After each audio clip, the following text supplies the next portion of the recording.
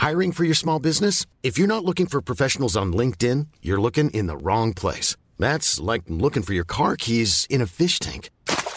LinkedIn helps you hire professionals you can't find anywhere else, even those who aren't actively searching for a new job but might be open to the perfect role. In a given month, over 70% of LinkedIn users don't even visit other leading job sites. So start looking in the right place. With LinkedIn, you can hire professionals like a professional. Post your free job on linkedin.com/spoken today.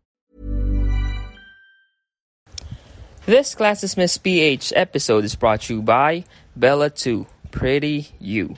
To check out their line of products that will surely make your skin glow and healthy, check out the Facebook page of Bella 2 Pretty You and start getting the glow up that you deserve.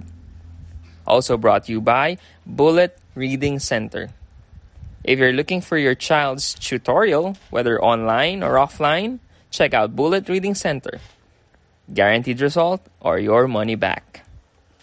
Stand by. I'll be right there. Flair for humor. He's got you locked on. Sans talk about topics outside of the syllabus.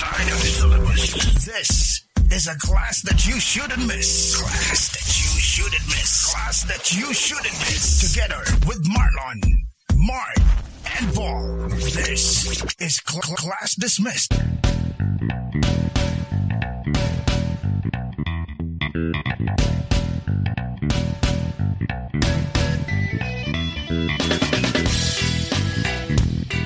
Hello class, today is Monday, July 27th. Welcome, first things first, welcome to the comeback episode of Classes Miss PH. Palakpakan naman dyan. Right. So first things first, let's go ahead and introduce ourselves. Hi, I'm Marlon. I've been teaching for the past 15 years. I play no favorites with my students. I love them all, but I only married one of them. Alright. Okay, so hi, I'm Paul. I wanted to be a rock star before, but it turns out I became a national trainer. National trainer for? Of the biggest government agency in the Philippines. All right, everybody. My name is Mark. I was a teacher before. My mother wanted me to be a teacher. I was a teacher for a year. I did not turn out to be a national trainer for Deaf Ed, but I turned out to be an international call center agent. So I actually exceeded your position. You are an international. I went international, so mine is better. Ma-inform na competition ba? Intergalactic affiliation. Competitive ang paring Mark. He hates chalk. Right. Okay, so for our new listeners, would you like Mark to tell us, everybody, a brief history of the show? Sure. So believe it or not, this show started 3 years ago. It was a radio show back then. So medyo sikat kami dati noon. Medyo sikat na. So back in 27, we did a couple of months with the radio show. Unfortunately, life happened, work life happened. We got busy with our own personal lives. So well, pandemic happened recently. So unfortunately, it took a pandemic to get the band back together. Yeah. We're just happy that we are back, and we're hoping that we are here to stay. All right. Hopefully, with the help of our listeners. This is Classes Miss PH. Marlon, ano ba talaga tong show na to? What is this for or what? The show is all about kwentuhan, something that millennials or our young generation doesn't love to do much. So, yes, they love to post on social media, things like that, but they don't engage really in a conversation. Alam naman natin na marami namang natututunan sa kwentuhan.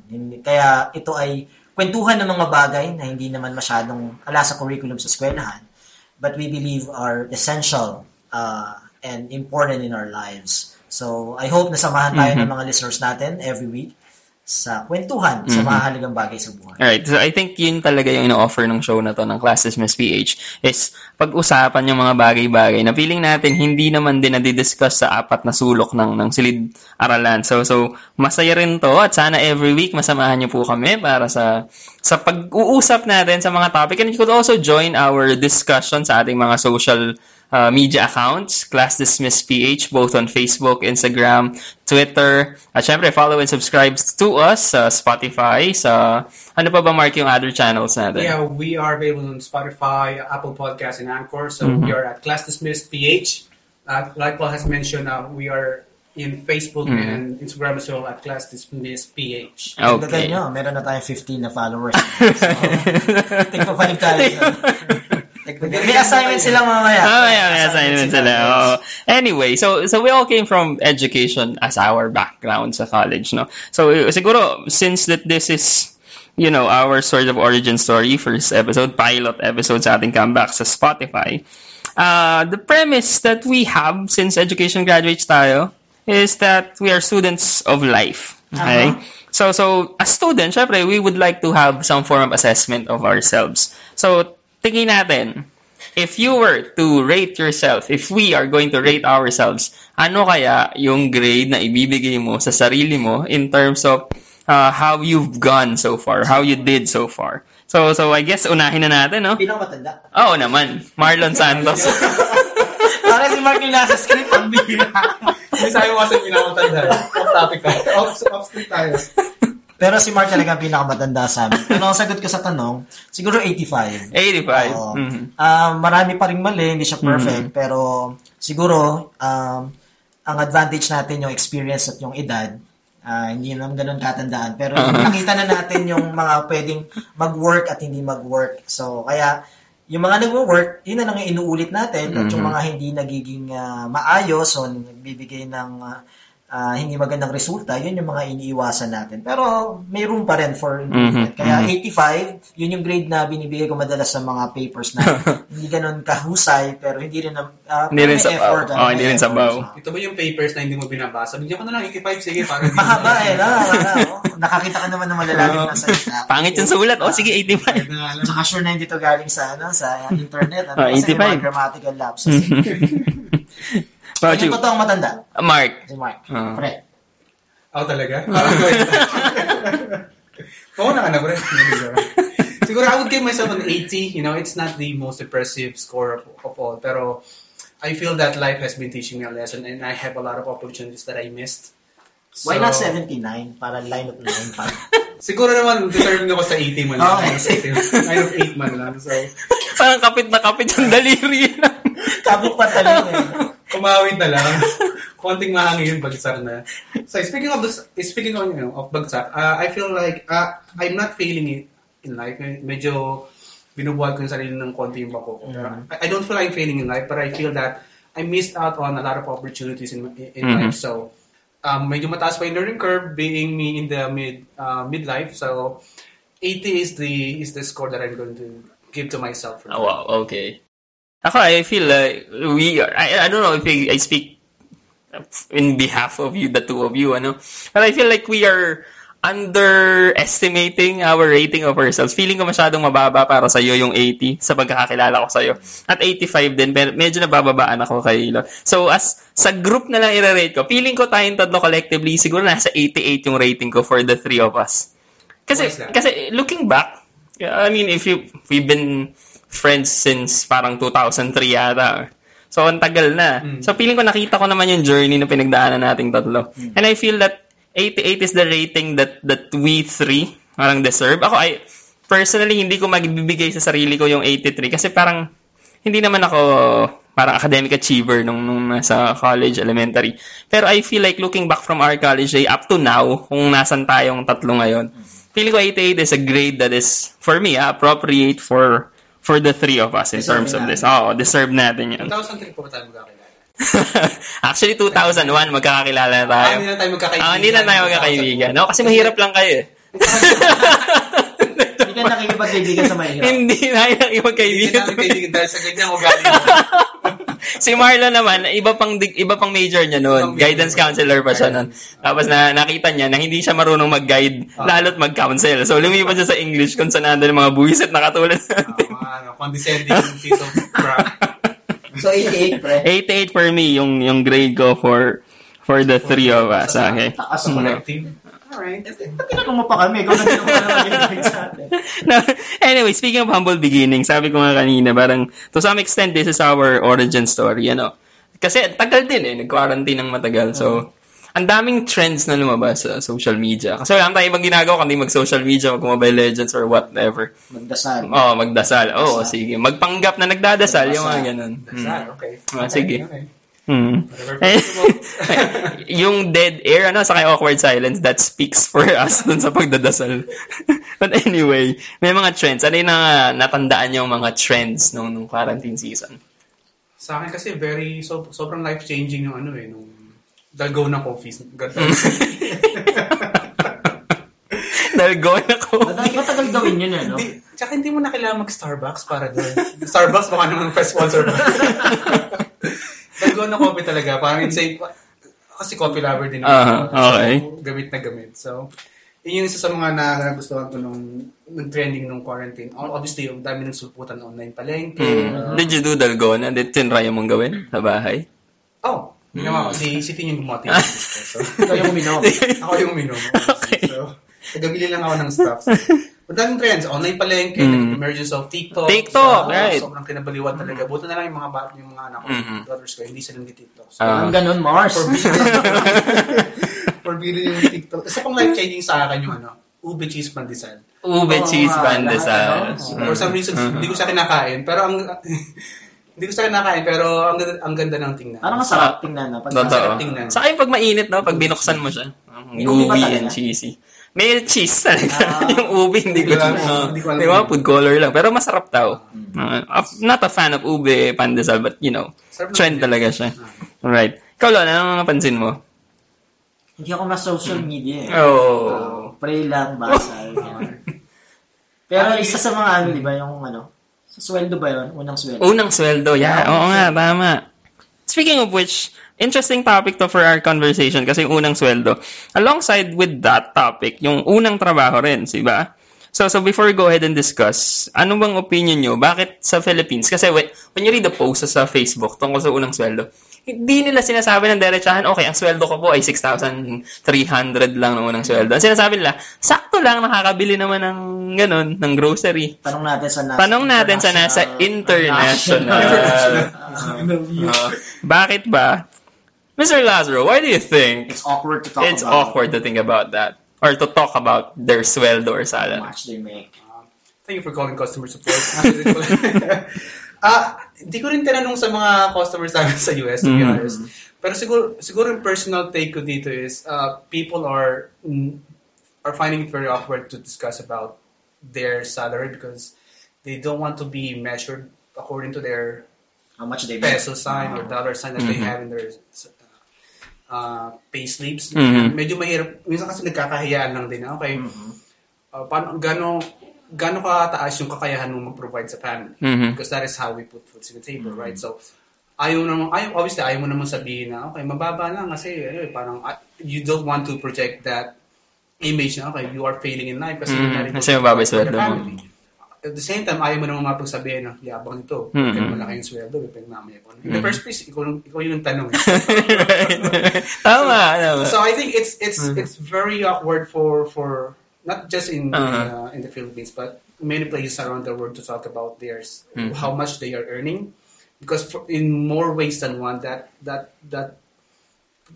puts a value on how they are doing in life, on how successful they are, which is ultimately is not the only measurement of success in life. So kung hukunin natin yung konsepto ng hiyat sa Pilipinas, sa kultura natin, malaking bagay yan parang laging consideration ng hiyat.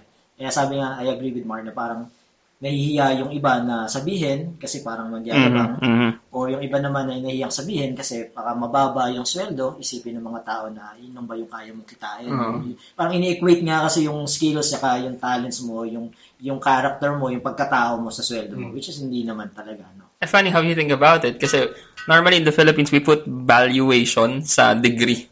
Okay, we have friends na mga engineer na At ang laging perception, lagi na reklamo, yung mga kapitbahay daw nila, once they become engineer, parang sabihin, makakabili ka ng kotse, makapagpagawa ka ng bahay, engineer na yung anak mo. Tapos pagka maliit lang yung binigay, kunyari, nag-sponsor, di ba? Maliit lang ibigay. Ano ba yan? Liit-liit, engineer pa naman yung anak mo. Parang, di ba parang in our culture, I'm not saying, I'm not an expert in culture, syempre. Pero parang ganun eh. Pagka may degree na mataas yung pinag-aralan ng anak mo, parang automatic, ini-equate na malaki yung sweldo eh. Tapos yung mga teachers naman, Oo, yung mga teacher. Oo, sabi, maraming utang yan, teacher yan eh. Parang diba? I guess what we're trying to say here is that we're not going to try to put a peso sign on someone's valuation, someone's value. That's far from the objective that we have and the intention of this episode. Siguro ang ginagawa natin, what we're trying to do is to look back at the good old days. Ano ba yung pinagdaanan nating tatlo? To some extent, parang humble beginnings na rin to. And cliche maybe, pero parang inspirational, if you wanna take it like that, na nagsimula rin tayo sa ganito. So yung pag-uusapan natin parang, is the juice, do you think the juice is worth the squeeze nung mga panahong yon? So, siguro at this point, hinga natin opinion si Marlon, bilang kanina, sabi ni Mark, siya daw yung pinakamatanda. Grabe talaga si Mark, Second lagi si Mark talaga. Si Mark talaga po yung pinakamatanda.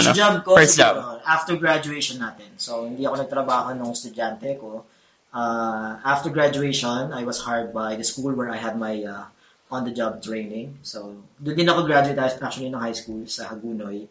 So, inoferan ako ng teaching position and wala naman tayong karapatang mamili dahil di pa tayo lisensyado. So, nagturo ako ng 1 taon doon. At ng unang sweldo, June 2005, I received 6,700. Mm-hmm. A whopping 6,000. Kawatang naman yan, sir. Mas mataas yung sweldo niyo ng 1,500, 1,500. Kayong dalawa, mas mataas. Siyempre naman. Well deserve naman yun sa akin.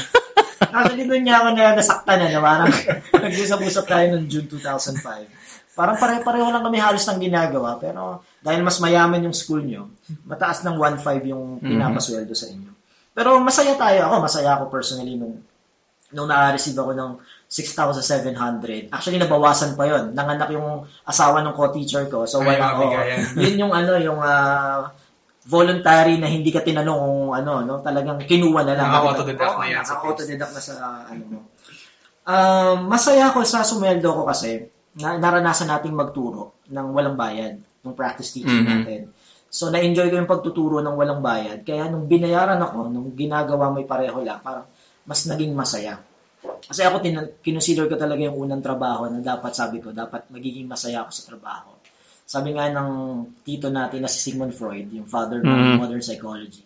Nung tinanong siya, si Tito Sigmund Freud, kung ano daw yung kung ano yung bagay na parang ano yung requirements para maging masaya yung tao.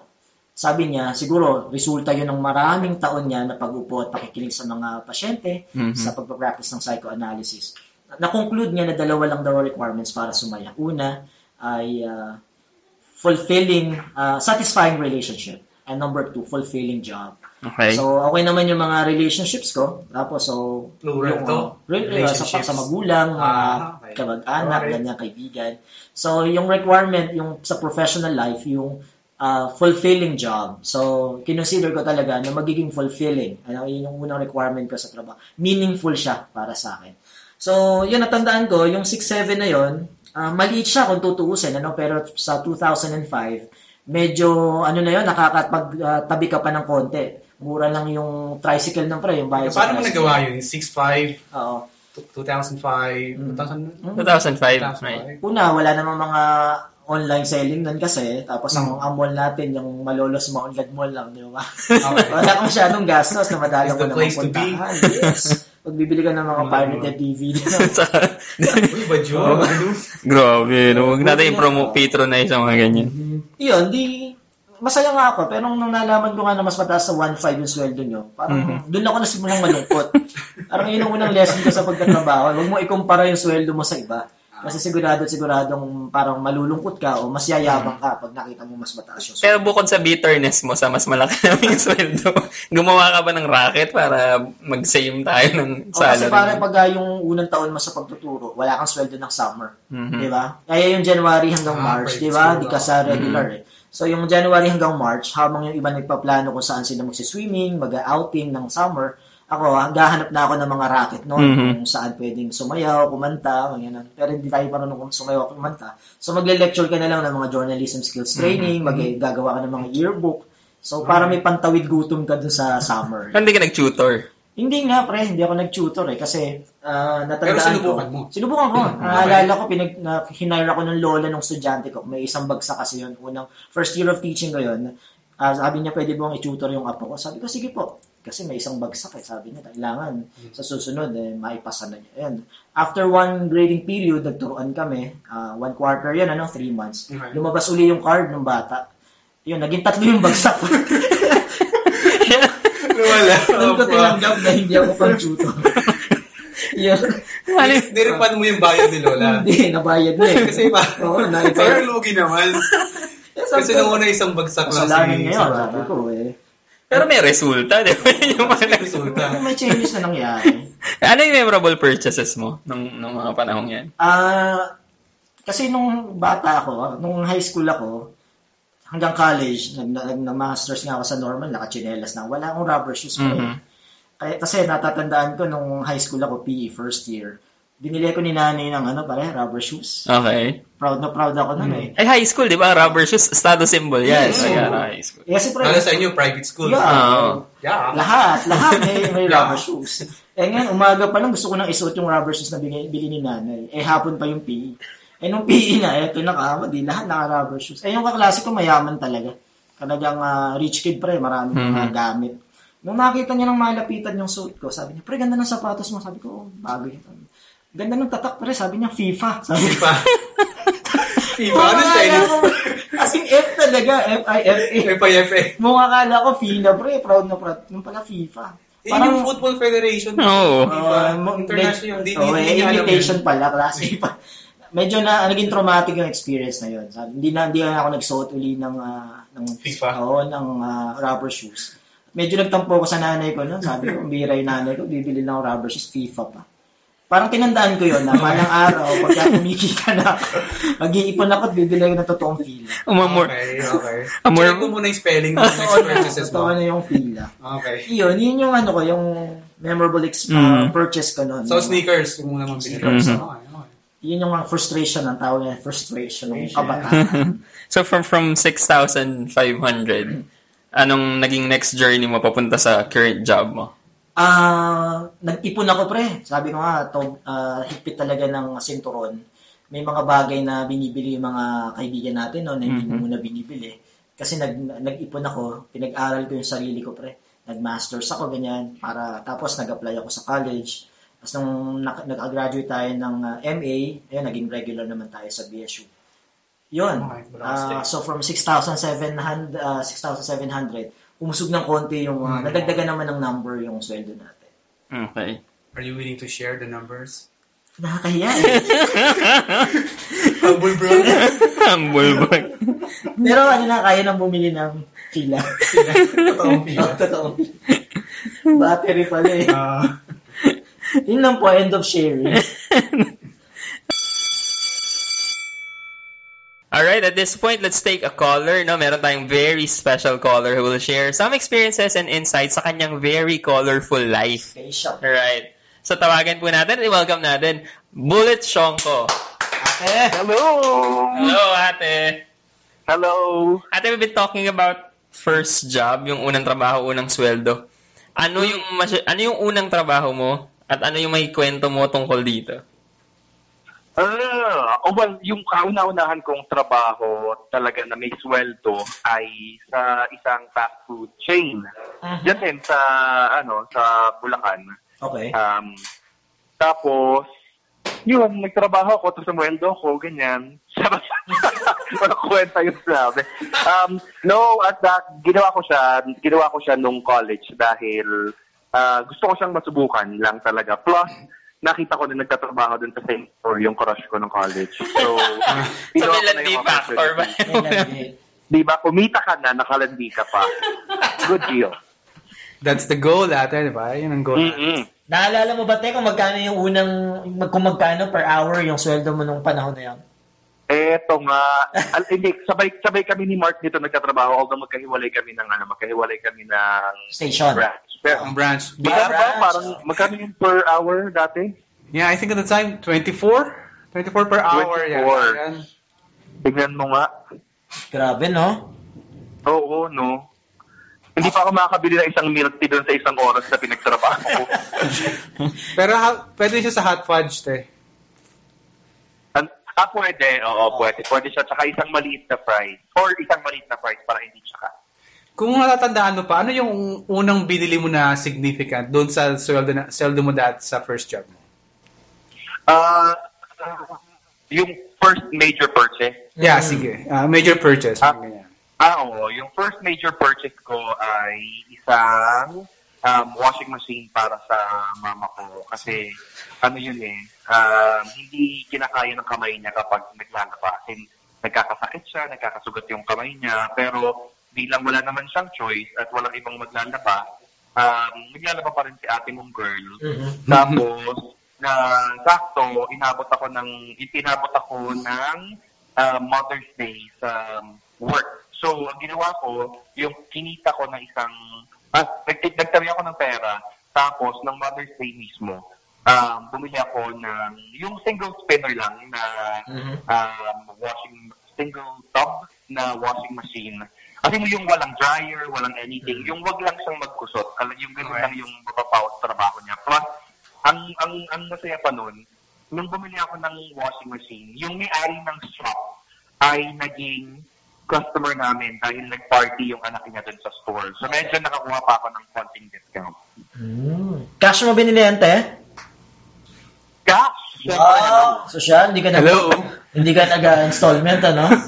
Hindi, kasi pinag-ipunan ko talaga siya dahil natatakot ako na pag nag-installment ako nun, hindi ko siya masustain dahil, di ba parang ento ang kalaban mo nun, 5 months lang tapos na yung career mo. So, gusto ko talaga yung spot cash na. Tapos, thankfully, hindi naman nga ganun siya mahal siya by the standards of the time kasi anong taon pa to, 2002.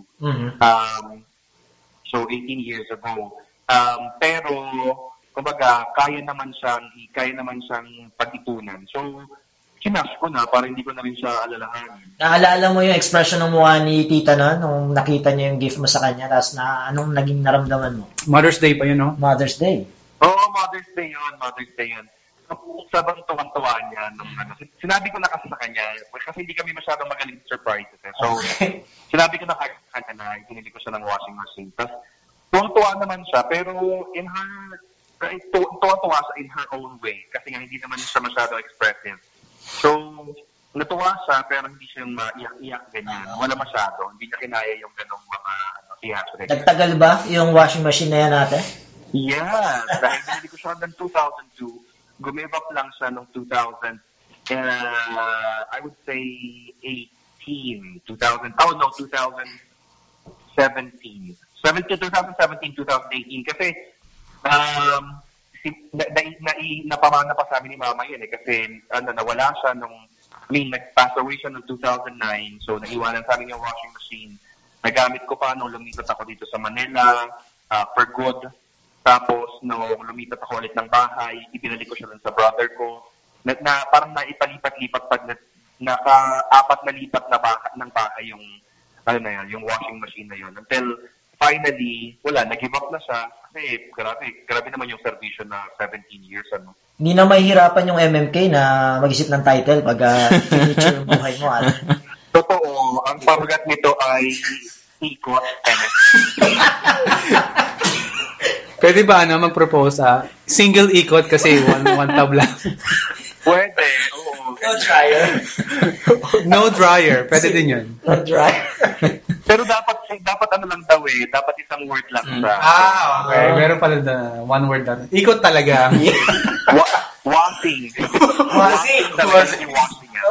Yun, washing. Washing machine.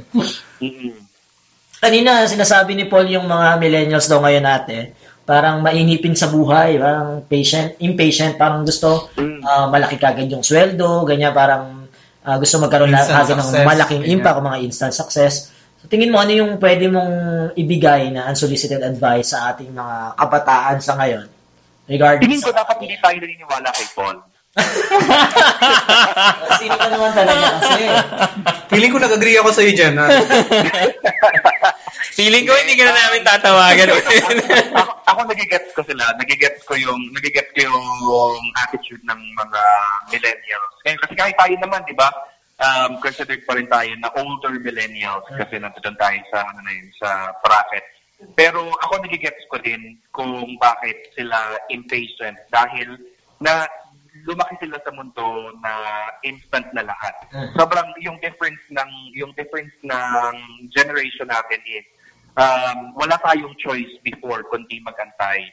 Halimbawa, meron tayong gustong kanta, as in, magbubukas ka ng radyo, aantayin mo kung kailan mapagdesisyonan ng radyo na i-play yung paborito mong kanta. Kasi re-record mo na, no? Oo, tapos i-record mo na lang kung gusto mo siyang pakinggan ulit later.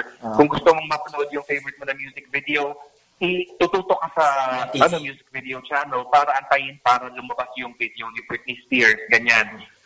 Pero ngayon, itong mga mas bata sa atin, lumaki sila na parang on-demand na lahat. Gusto mo ng kanta, mag-Spotify ka. Gusto mo ng video, magpunta ka sa YouTube. Alam mo yun, gusto mong manood na pelikula, nasusun yung Netflix mo. Plus, napakita na rin kasi sa experience na kapag maganda yung pagkakaplano sa isang bagay, madali naman siyang, ay parang nagagawa ng paraan na hindi siya kailangang hindi siya kailangang ipag-antay ng matagal.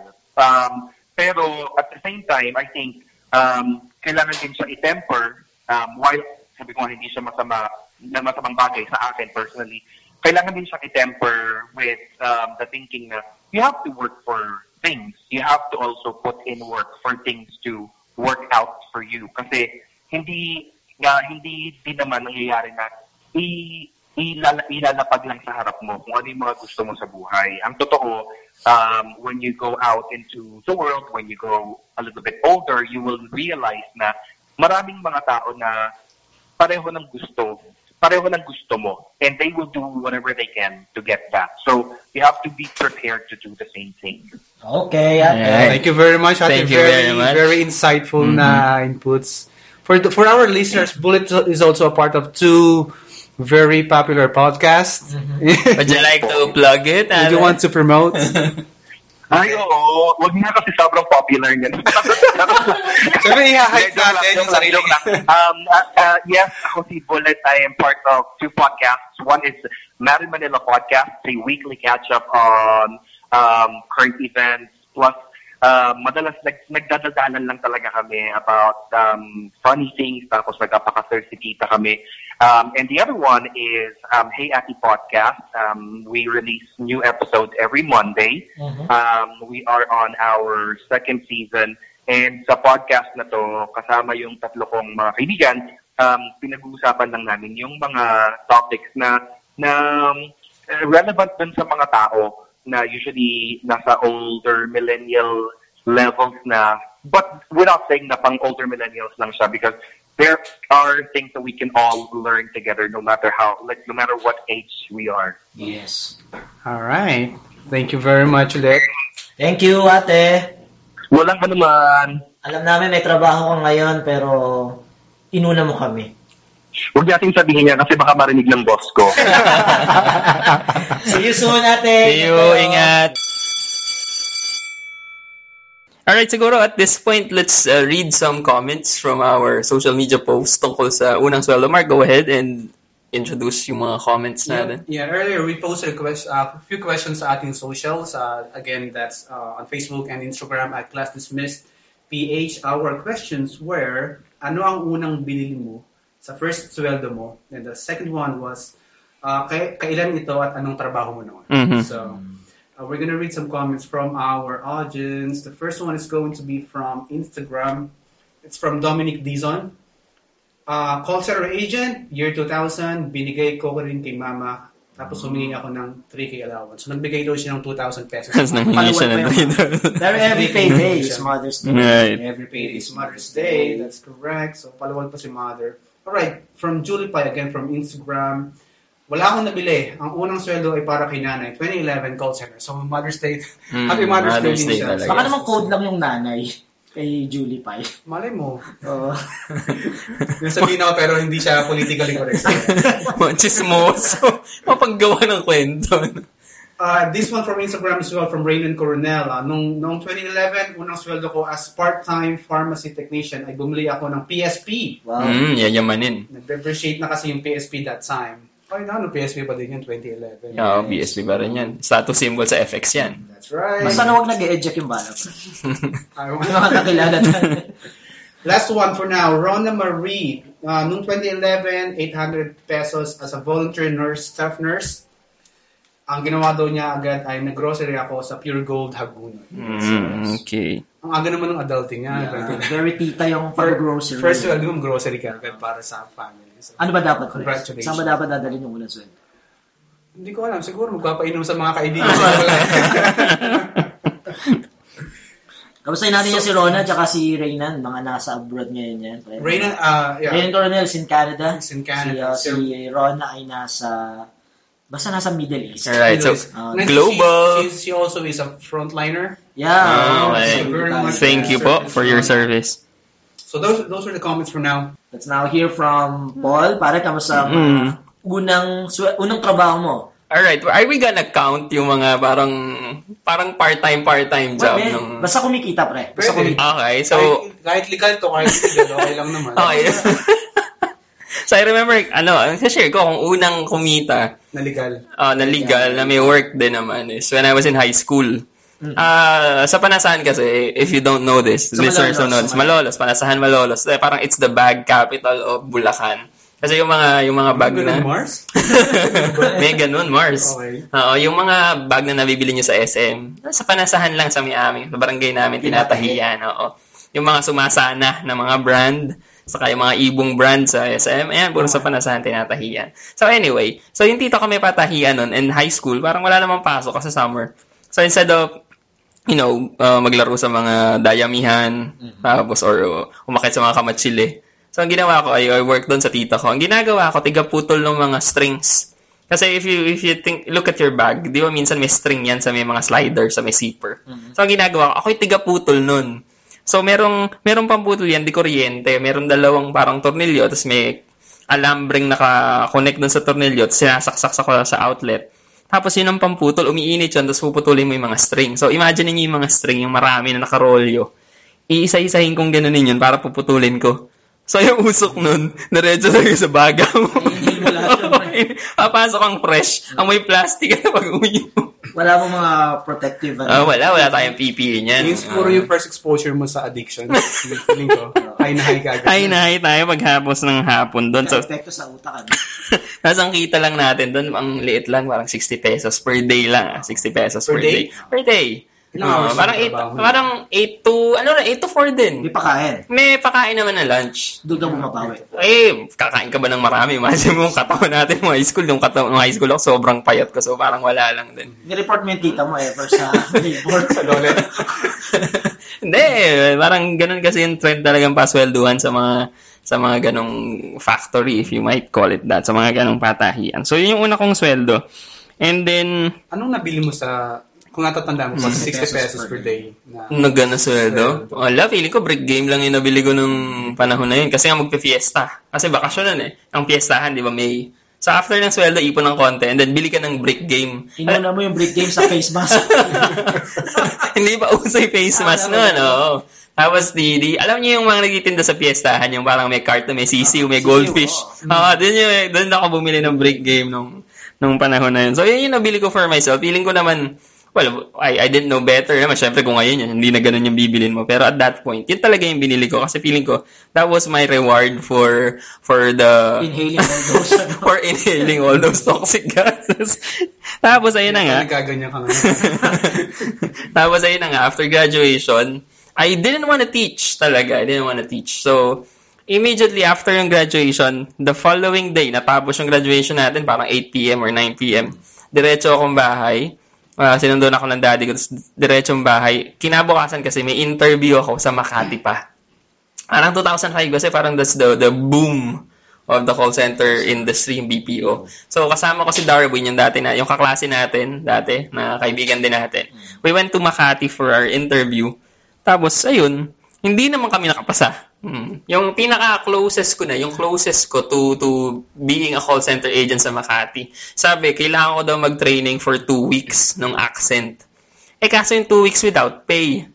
So, luluwas ako everyday sa Makati without pay. Iniisip sabi mo sa kanila? I'm not gonna take it.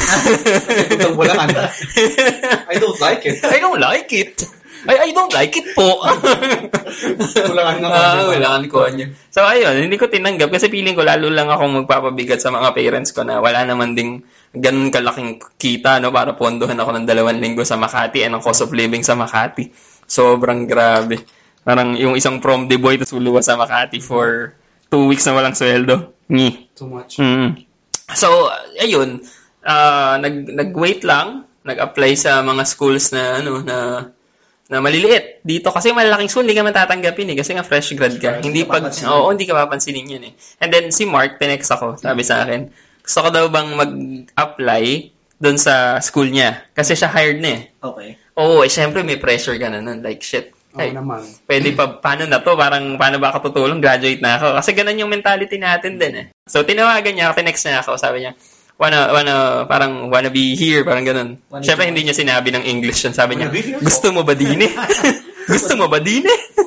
Ganun yung sinabi. So, ayun, nag-apply naman ako, nag-demo, ganun. Tapos, natanggap din dun sa job. At ayun, naging part ako ng faculty nun. Kasama ko si Mark at 2 pang English teacher. Tapos si Lon nga nasa kabilang school na bitter pala kasi mas maliit yung sweldo.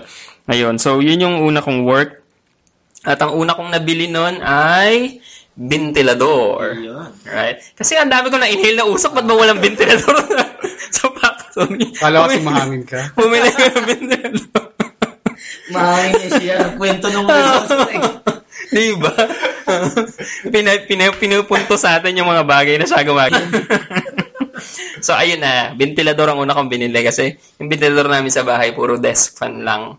Tapos yung iba sira na. So, bumili ko ng isang stand fan na ventilador para sa aming pamilya. So, ang mahal na ng ventilador na yun kasi ang liit lang ng sweldo eh. Magkano sweldo natin if we can remember? Kung tamang estimate ni Lon. 1.5 niya. 6.7 ako. 6.7 daw siya. Di nasa ganun tayo. Every payday, naalala ko. Pero ang tanda ko talaga, 7.3 lang yung sweldo ko kasi wala akong advisory class, wala akong special assignments. Baka bawas na ng tax, pre. After tax na. Pwede. Pwede mo 7.5 yung... So, ayun. So, mga 7.3 siguro yung net namin. Tapos, ayun na. Maganda ng suit natin nun, pero mas malaki pa yung kinikita nung nung mga walang uniform. Totoo. Sa tax kasi, papatayin tayo. Fast food chain. Tapos anyway, memorable purchase ko nung bonus. Nagkaroon kami ng proportional Christmas bonus ni Mark. Nagpunta kami ni Mark sa Green Hills. Green Hills. It's the place to be. Nag-Green Hills. May kami ng fake na Nike shoes. So, sa akin yata binili ko nun, Fuma. With an F. Fuma. Pagtatapat mo sa FIFA ko yun. Muli ka Nike na fake, yung may spring, yung sa may sakong. May shocks. Pili ko makakapag-dunk ako pag may spring. Turned out, pag pala lumumayan, yung spring pala tutusok sa sakong. Side story doon, yung Puma na binili ko, parang hindi ba nga naman... Buo pa rin. Hindi, naghihiraman pa nga tayo ng sapatos. Kasi nga wala nga ako sapatos. 1.9 naman pa nga yung Puma ko na worth 10,200. Pero 120 lang. So, ayun. Tapos, kaya, ang layo rin ng Hagunoy. Kaya feeling ko, hindi siya worth nung effort. Kasi, ang layo ng Hagunoy. Biyahe ko 1 oras. Jeep ka lang naman. Oo, jeep lang. Mahirap lang tayo nun eh. Kasi ka nagbabayad na 1, 2, 3. Paano nagbabayad tayo? Respeto sa mga driver natin yan. So, anyway, 1 hour siguro yung travel time. Tapos lagi akong late madalas kasi sira lagi yung kalsada sa may gawing Hagunoy. So feeling ko hindi sapat, hindi sakto sa effort, sa hirap. Tapos matatapat ka pa accreditation ng school. Ang daming hinihingi sa mga teachers. Hindi naman dumadami yung bayad. Wala namang extra pay. So, kaya ayun, after a year, umalis kami ron. Umalis ako doon personally. After ng outing. Meron kasing retreat na. Naalala ko nun eh. Ingit na naman ako na sabi ko, magbubuhol yung mga walang hiya. Sabi ko. Ni-reward ng school. Tapos nagsipag-resign after. Kasi after na accreditation, ang reward ng school is you go to Bohol and Cebu. Bohol and Cebu. Sagot nila. Kayo na sa isla, no? Hindi. Barko kayo. Nagkasama talaga yun na parang si Cat ba yun? Super Cat. Parang ganun from Bohol to Cebu. Super Cat. So, airplane yung papunta, tapos Tapos pa uwi, barko. So, ang tagal nung... Pero, syempre, first experience namin yun na makasakay sa aeroplano. First and last, actually, yung ako naman, sa school. Sa barko. Sa barko. Ako rin, sa barko, hindi na ako nagbarko. Pero nasa Kikauli sa barko, nasa tayo, Basilan. Ferry lang yun. Sabagay, Ferry lang yun. Nandamo na tayong tatlo sa Basilan. Equivalent na yung supercut. Yun. So anyway, after nga nung accreditation, naglibre ng school. Actually, half nun, babayaran namin Pero syempre, hindi na namin nabayaran. Kasi alis. So ayun, tapos... Basta alis. Tapos nakita ko yung call center dito sa Malolos. Ang tinext ko naman si Mark. Sabi ko, Mark, apply tayo dito sa call center. Returning a favor. Returning a favor. Tapos ayun, nagtagal ako dun for a year. Hindi ako nakatagal kasi hindi kaya ng health ko yung puyatan. Okay. Feeling ko lagi ako nagkakasakit after nung taon na yun. Pero sabi mo, parang ayaw mo kasama si Mark. Actually, kasama talaga yun. Kasi sinusumbong ako sa guard. So, di sabi na, isang taon lang din si Mark nga pala. Doon, sa school. Sa school, 1 year lang din si Mark. Tapos, sa call center, dito sa ITO, tama ba? Yung IT company, na yung ngayon, yung Mind Dragon. Ayun, isang taon lang ako doon. Tapos nakakatawa kasi nung pumasok kami ni Mark doon, parang kaming dalawa pa lang yung parang agent. Nagsisimula pa lang siya, startup company. Kami ni Mark yung una. Tapos pagkagabi, night shift ka, nag-iisa ka sa office. So nakakatakot din ng konti. Tapos nasusumbong pa ako ng guard kasi daw natutulog ako sa desk. Which is totoo, no? Oo, kasi nga kumakatok siya ng hingi tubig. Hindi ko mabuksan. Dahil nga natapos na TV series na. Totoo. Tapos ayun na nga, nag-resign ako. Maganda yung naging pag-alis ko doon sa company kasi okay naman. Tapos, lumipat ako dito sa school and dito na ako ever since. So, ayun, dito ako naging nag-bloom bilang isang national trainer. Namasa-masa pa ng lumot, pre. Dito ako nakita. Oo. And speaking of lumot, Mark, ano? May sharing tayo. Pero siguro for now, magbasa ulit tayo ng comments from our socials. Again, that's on Facebook and Instagram at ClassesMissPH. Alright, we have another comment here coming from, actually, kilala ko to si Gian Sakay. Nirequire mo. Parang team niya yan Hindi naman yan. Last 2016 daw, yung unang work niya. First work ko sa isang recruitment agency sa Manila. First sahod ko, kumain kami ng dinner sa Rustica, sa Cabanas, tsaka nag-coffee sa Starbucks. Medyo rich kid kasi to si Gian. Si Gian. So, parang hindi niya kailangan yung pera. Rustica, ganyan, Starbucks. So, marami siya. Wala na pala yung Rustica. So, the other one from GJ Martinez, Clyson Martinez. Unang sahod, bumili ako ng damit, shoes at mga accessories dahil gusto ko ma-experience kung anong feeling na ikaw yung bibili ng sarili mong gamit na hindi mo na kailangan pang manghingi ng pera sa magulang mo. So, medyo mahaba pero basahin ko very quickly. Nag-work ako noong 2012, estudyante pa lang ako pero mas pinili ko magtrabaho habang summer kaysa tumambay sa bahay. So, bawal pa mag-work kasi 17 years old pa lang ako noon. Pero gusto ko talaga ma-experience kung anong feeling na nagwo-work at kumikita ng sariling pera at nakakapagbigay sa magulang. So, pero ayun, hindi daw tananggap ng magulang niya yung perang binibigay niya. So, kanya na lang yun. Kanya na yun. So, she's very proud. Nagtrabaho siya sa isang island resort as a receptionist dito sa isang resort sa Bulacan. So, hindi na natin babanggitin. Wag na sabihin. Basahin ko na rin yung comment ni Rachel Gonzalez. Kasamahan ko to sa school. Sabi niya, una niyang sweldo is nilibre niya ng dinner yung buong family niya. Tapos yung next sweldo niya... Teaching ba ang una niya trabaho? Oo, teaching niya. Treat sa family and the second one, damit for her. Okay. So I guess laging makikita natin yun, yung values, laging pagbalik sa family, sa parents. Parang immediately yun yung unang babalik by default. Which is cultural din in nature kasi sa Pilipinas talaga close yung family ties natin. So as much as pag nagkaroon ka ng capacity to give back, you give back. Okay? So those were the comments for now. Mamaya meron pa tayo ibang babasahin yung mga natita. So again, that's at ClassesMissPH on Facebook and Instagram. Alright, so Marlon and I have already shared our first sweldo, ang trabaho na rin. So I guess yung pinakamatanda. Let's hear it from Kuya Mark. Kuya Mark. Sa akin naman kasi, I'm from Hagunay, Bulacan. So medyo mataas yung punta ko, hindi joke lang. Sa bayan kasi namin, yung pinagkakitaan talaga was, fisheries. So, ang pangkabuhay ng mga tao was pangingisda. Whatever you do, pwede ikaw yung nanguhuli ng isda, pwede ikaw yung nag-aalaga ng mga isda, nagpapalaki ng mga isda, pwedeng ikaw yung nagsusupply ng mga isda, pwedeng ikaw yung nagtitinda ng mga isda. So, on my part, ako lahat yun. There was a point especially in my younger years, ginawa ko yung lahat at some point in my life. So, I did that siguro nag-start ako, I don't know, bridging elementary and high school. After graduation ng elementary, siguro, I was probably 11, 12 years old. So, what I was doing was, nabanggit ka ngayon, Paul, yung lumot. Recently kasi nakakwento ko rin sa inyong dalawa na, yung kwento ko nga about sa lumot. So, what I was doing before, yung unang-una kong ginawa was, gigising ako ng alas 3 ng madaling araw, sasakay sa bangka, mag-travel for 2 hours, papunta sa dagat. Pagdating mo sa dagat, mangunguha ka ng lumot. Ano ba yung lumot, pre? Arya! Ano ba yung lumot? Ano dito gagawin? Lumot, yung pag medyo matanda ka na, nilulumot ka na. Meron tayo hindi nilumot sa trabaho.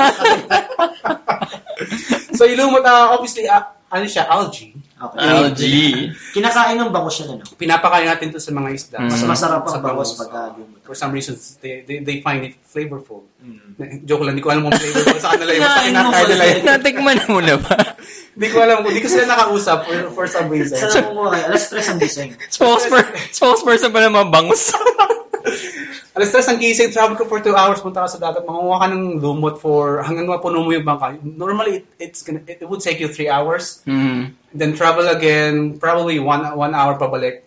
I-deliver mo na yung lumot na napanguha mo. Sa mga palaisdaan. Sa mga palaisdaan, or fish pond, sa mga hindi Magkano lumot nun, pre? Hindi ko alam eh. I mean, binabayaran kami per boat, per bangka. Personally, ako binabayaran ako nun for my day. Siguro 8 hours worth of work per day for 6 hours for 6 days per week. On a daily basis, malaki na bayad sa akin nun. Nakikita ko yun sa'yo. You were paid 60 pesos. Sa akin, on a daily, 8 hours work. 120 naman. Doble. Digits na to. Doble, pre. Iba siya. Pwede na pabili Rambo. Para sa pakipaghalikan mo sa mga bangus, 120. Actually, nag-develop ako ng relationship sa akin. So, ayan, I was doing that 6 days a week. So, on a weekly basis, I don't know, 720 per Wow, big time. So, big time. Feeling ko big time ko rin. Sobrang proud din ako sa sarili ko. So, gaya naman sabi ko kanina, it started nung nag-bridge ako ng elementary papunta ng high school. After graduation grade 6, papunta ng first year high school. Wala kang magawa eh. Summer vacation, prepare ka dapat for your high school. So, okay. Pero elementary, valedictorian nga, no? Unang banggitin yung gano'n. Hindi, pero nabanggit ko na lang din naman.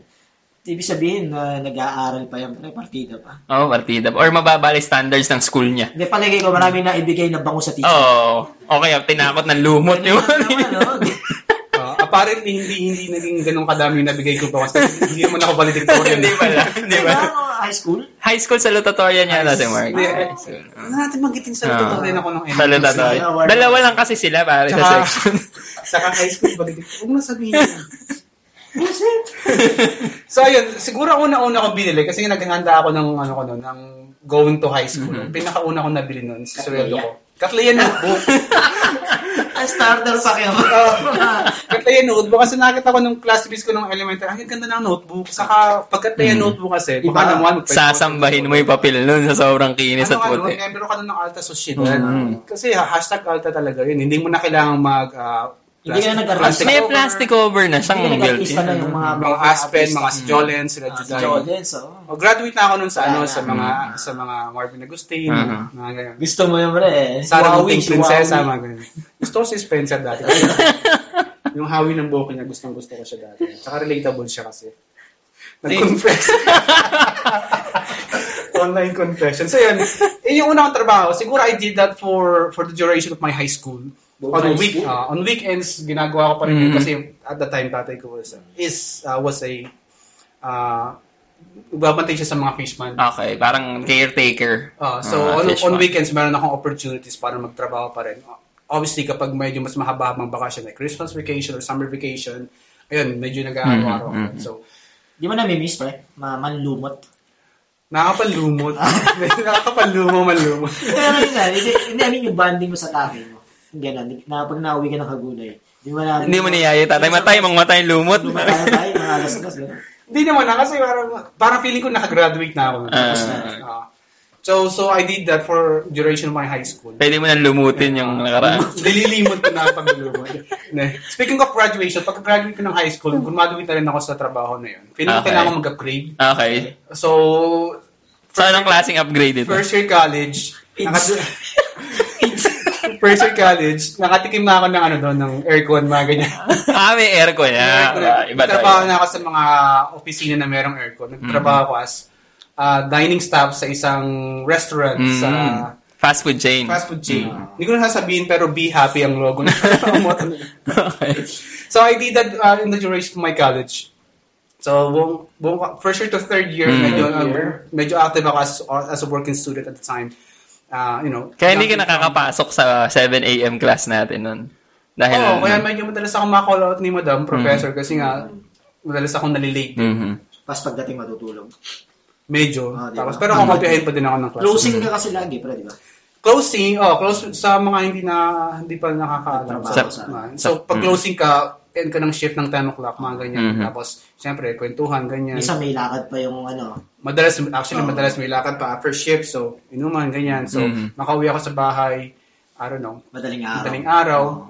I live in Hagunoy, tapos minsan merong year na nagtrabaho ako sa Balagtas branch or Giginto branch. Wait, this is NLEX area, no? Naka-experience ako sa NLEX area and sobrang scarce ng transportation din. So, pahirapan talaga mo. So, it was very difficult. It wasn't easy. It was fun for sure kasi ang dami mo nakakasalamuhang mga katrabaho, mga bagong kakilala every 6 months kasi nga 6 months every contract. Every end of month, lilipat kayo ng ibang company. So, sobrang rewarding din yan going back kasi you were able to sustain yourself kung ano mo yung gastusin mo ng college. Pero after third year, kailangan mag-focus ulit sa trabaho. Sa pag-aaral para naman makagraduate ako. So, nung una kasi nakaka-istorbo yung pag-aaral sa trabaho. Medyo nga nasagap sa schedule, nakasagap. Yun yung reason. Yun yung reason din kung ba't yung daddy ko sabi sa akin, wag na daw ako mag-part-time work. Kahit feeling ko I could help the family. Sabi niya, mag-focus ka na lang sa school mo. Kasi baka pag nakaranas kang kumikita, tumigil ka na sa school. Bakit, pre, napansin ko, dami mong naging trabaho, paring Mark. Lipat-lipat sa mga, mahal mo yung mga fast food na ito eh. Mahal mo yung magtrabaho. Kailangan ba? Ikaw ba nagpapaaral sa sarili mo? Sort of, eventually. Although, kaya naman akong pag-aralin ng mga magulang. Pero hindi ka humingi sa kanila. Siguro lang yung training ko nagsimula pa lang ng grade 6, going back sa first job ko, which is kumita na sarili. Kumita ako ng maaga. Parang nasanay na ako na self-sufficient. May extra ka na. Meron kang self-reliance na if you can do this, then you don't have to go to your parents to ask money. Pero eventually, nung 4th year, hindi ko na talaga kailangan kasi graduating na kailangan mo magseryoso sa pag-aaral. So, I quit my jobs back then. Then focus na lang doon sa medyo pag-aaral. Hindi mo na kukwento yung buhay mo after graduation. Nakwento na ni Paul eh. Pareho kayo. Kaya focus niya yung before. Soulmate kayo.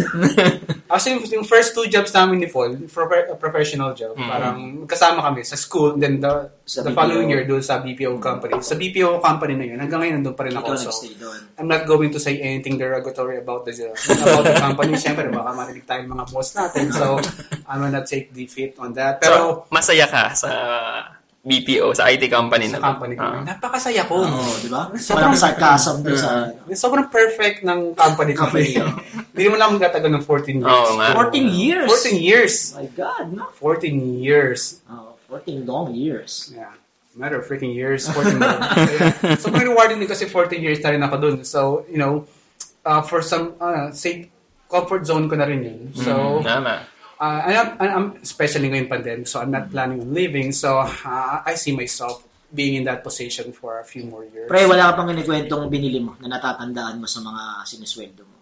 Bukod sa Katleya, nung nagwo-work ka na sa mga fast food, tapos yan sa BPO company, tsaka sa school, ano yung natandaan? Sa school siguro unang-una kong binili. Hindi big purchase, pero naalala ko dati, parang nag-text sa akin yung ate ko. Parang, uy, walang ulam sa bahay, bili ka ng Andox. Bumili ako ng Andox. Social yan, Andox, ha? Andox. Marami na kaming brands na drop dito, ha? Baka naman Pero unang seryoso, binili ko siguro nung nagtuturo ako. Sobrang cash flow lang. Daily expenses, groceries for that, walang for that. So, ganun lang talaga. Walang masyang napuntahan. Siguro yung... Pre, bag nakamukha kayo ni Paul. Hindi no, ano na yan. Siguro nung kinukwento ni Paul Karen, nagpunta kami sa Green Hills. Bumili kami ng Fuma.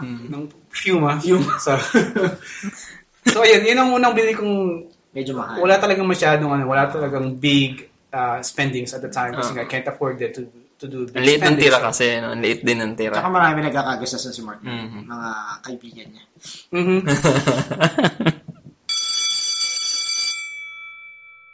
Thank you for everybody na nag-share sa aming social media posts, sa mga callers natin.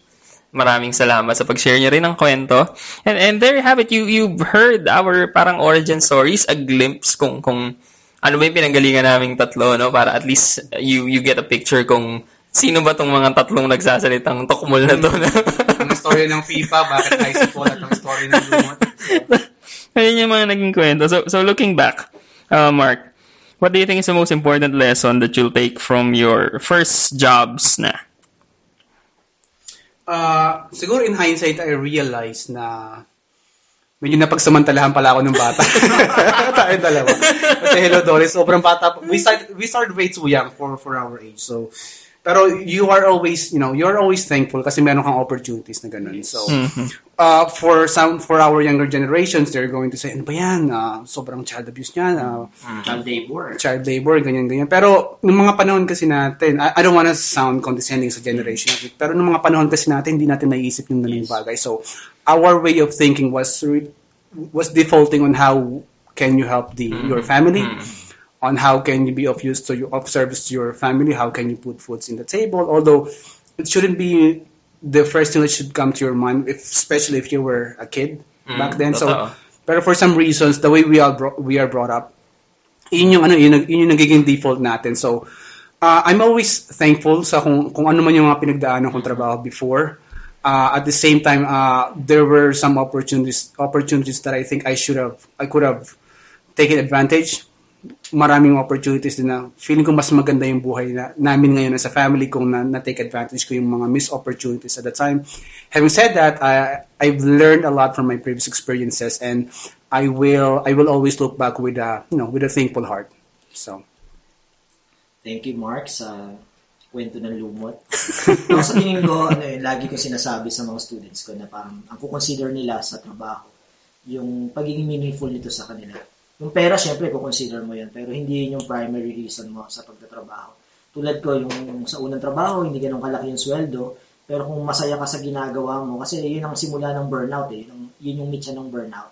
Ako dinidefine ko yung burnout, yung when you're doing something but your heart is no longer in it. Parang, pwedeng malaki yung sweldo mo, pwedeng maraming benefits, pero kung hindi mo na mahal yung ginagawa mo, parang mababurnout ka. So, pag tinatanong ako ng mga students ko sa college kung anong dapat i-consider sa unang trabaho, sweldo daw ba yung gusto nila? Sa sagot ko, yung gusto mo para susunod naman yung pera pag binigay mo yung lahat mo doon sa gusto mo. Amen. Okay. Amen din. Lesson ko for if you look back, sabi nga kasi may nabanood akong video sa Instagram na nagsasabi millennials daw ang pinaka-impatient sa mga generations na sa study. Kasi parang immediately gusto nila may impact agad sila doon sa lugar nila. Ang hirap-hirap i-define ng impact. At ang impact daw, hindi nakukuha yan ng in a snap, sabi nga ng idiomatic expression na hindi instant yung pagkakaroon ng impact. So I guess, looking back, yung mga trabaho na pinagdaanan ko, yung pagpuputol ng string, yung paggudgud ng niyog na ilalagay sa puto before going to school. Siguro yun yung nag-develop din ng patience sa akin na kailangan mag-intay ka kasi darating din yung time na mahihinog ka na and you could achieve and make an impact talaga kung saang work ka man meron. So I guess yun yung lesson na pwede ko ring ibigay sa mga nakikinig sa atin, no? That patience and persistence pay off. Kaya mahalaga na tiyagain tiyagain yung mga bagay na yun dahil makakarating ka dun sa gusto mong puntahan after that. May assignment sila sa atin. Right. Please, assignment po, could you just tell at least 3 of your friends para po makinig at mag-subscribe sa aming podcast, Classes Miss PH. Yun lang po yung pakiusap namin sa inyo sa mga listeners. Kahit 3 lang po. ng mga friends nyo. At yung tatlo na yan, maghanap pa ng tatlo. Pyramiding po ito. And like, kahit tatlo lang po, just to get the word na And also follow us. And also, you can follow us on our social media accounts, Classes Miss PH, Instagram, Facebook, Twitter.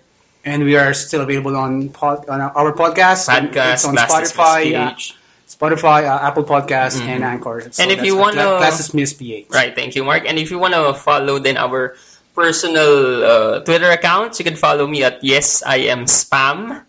At Sir Lonzo. And Mark? My handle is Mark Girl Dad. Mark Girl Dad. All right. So that's about it, class, for our pilot comeback episode of Classes Miss PH. I'm Marlon. I'm Paul. This has been Mark. And Class Dismissed. Stand by. I'll be right there. Flair for humor. He's got you locked on. Sans talk about topics outside of the syllabus. This is a class that you shouldn't miss. Class that you shouldn't miss. Together with Marlon, Mark, and Paul. This is Class Dismissed.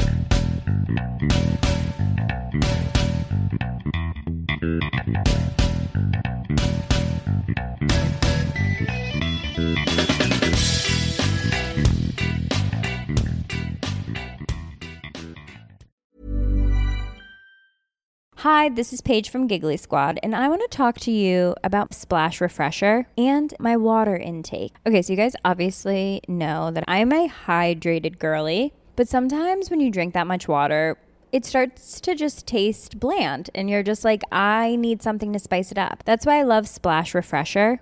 It has 0 sugar, 0 calories, and it's a splash of sweetness. And they come in 5 different flavors. They're so good. Wild berry, acai grape, pineapple mango, lemon, and mandarin orange. My favorite is the wild berry because I just love a berry. So if you're like me and you're drinking water all day, then try Splash Refresher. It's going to absolutely change your water game, and it's good for you.